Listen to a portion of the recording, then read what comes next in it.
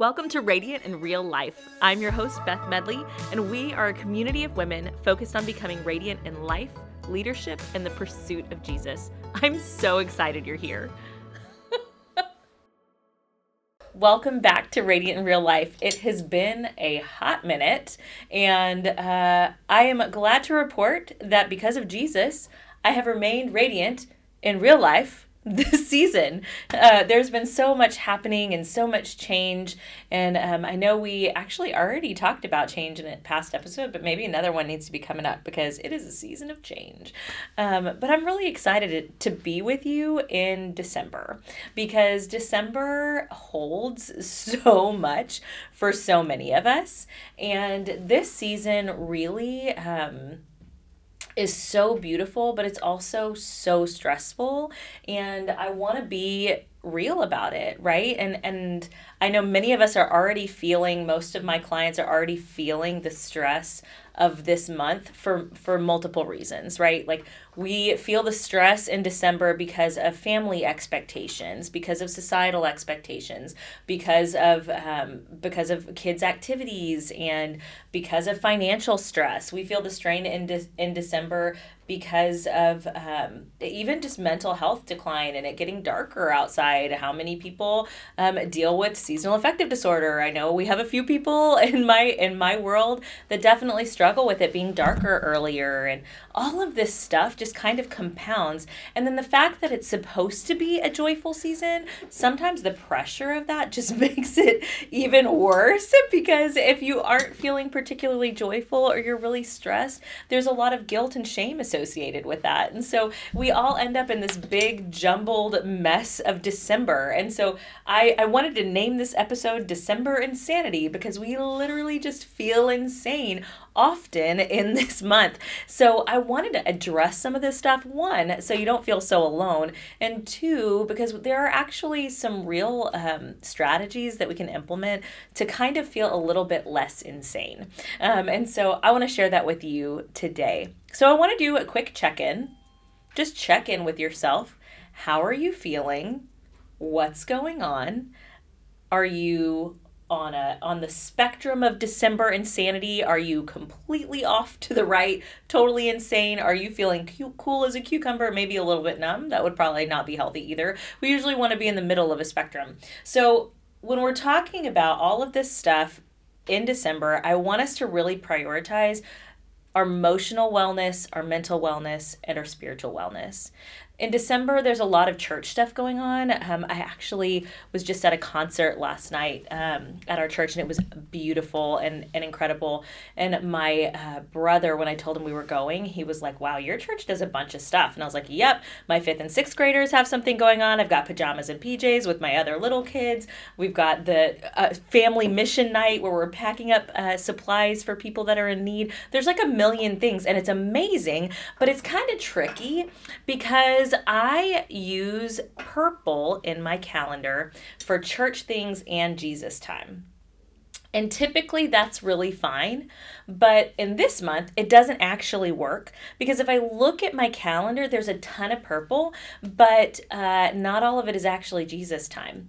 It's activities and it's all good things. It's church stuff, but that does not mean that I am getting any Jesus time. That does not mean that I am filling my cup from the Holy Spirit. That does not mean that I'm filling my mind with truth. It does mean I'm making incredible memories with my family and with my church, but it's not the same thing. So I would want us to be really careful, especially in the month of December, that if we're doing things for God, that does not mean the same thing as doing something for us with God, or doing something with God even at all. So make sure that you're differentiating your church time from your spiritual wellness time for sure. Another thing that I want you to keep in mind during this season is I really want you to start asking yourself why you're doing things. Why am I doing this? Why am I doing this? Am I doing this because my family expects me to do this? Am I doing this because it's always what we've done? Especially, y'all, if you have kids and you are going to 5,000 different family Christmas functions because both of your parents are divorced and remarried and you have 4 sets of grandparents, y'all, it's insane. Protect your own peace. Stay at home. People gonna be mad, but it doesn't matter because you are protecting your peace. You're protecting your boundaries with your family, and that's the most important thing. I want you to prioritize your family. If you're going to Mama's for Christmas, I want you to know why you're going.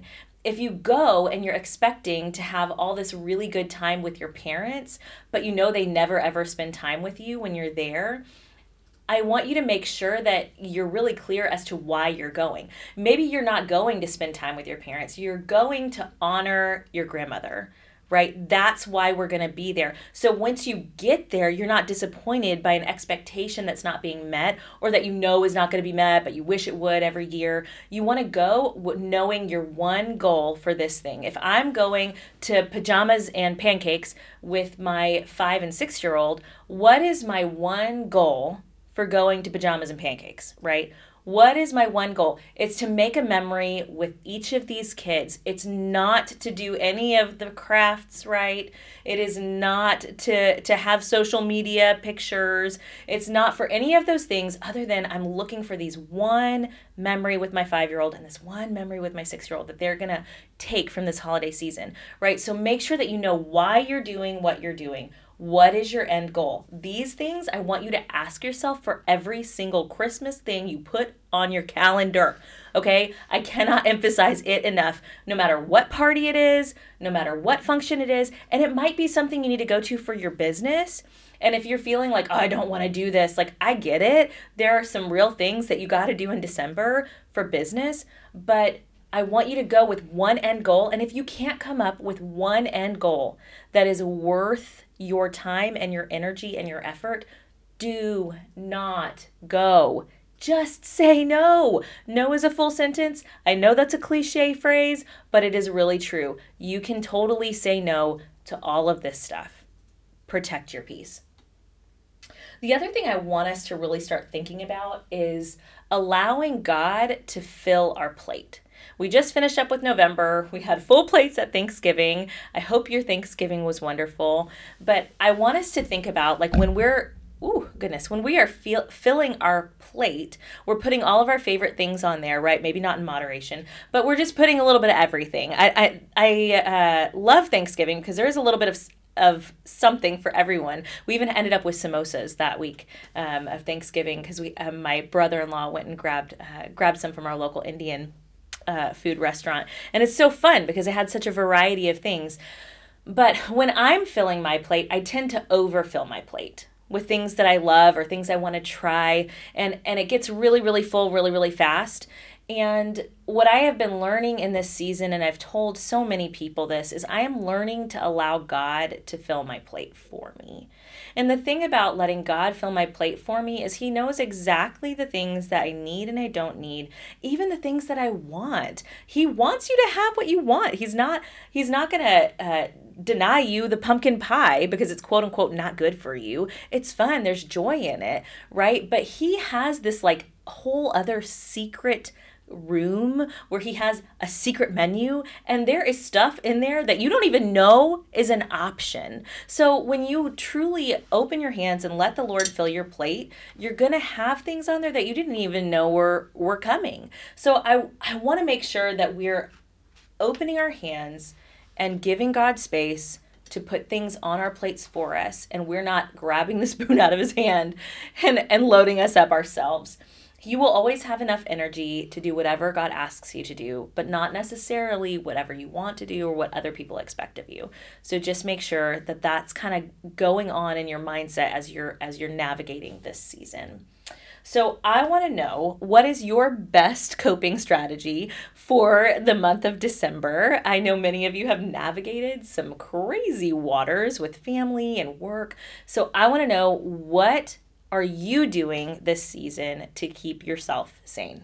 Thank you for listening to our episode today. Hit that subscribe button and leave us a review. So I have one last question before you go. What are you going to radiate this week in your life, leadership, and your pursuit of Jesus?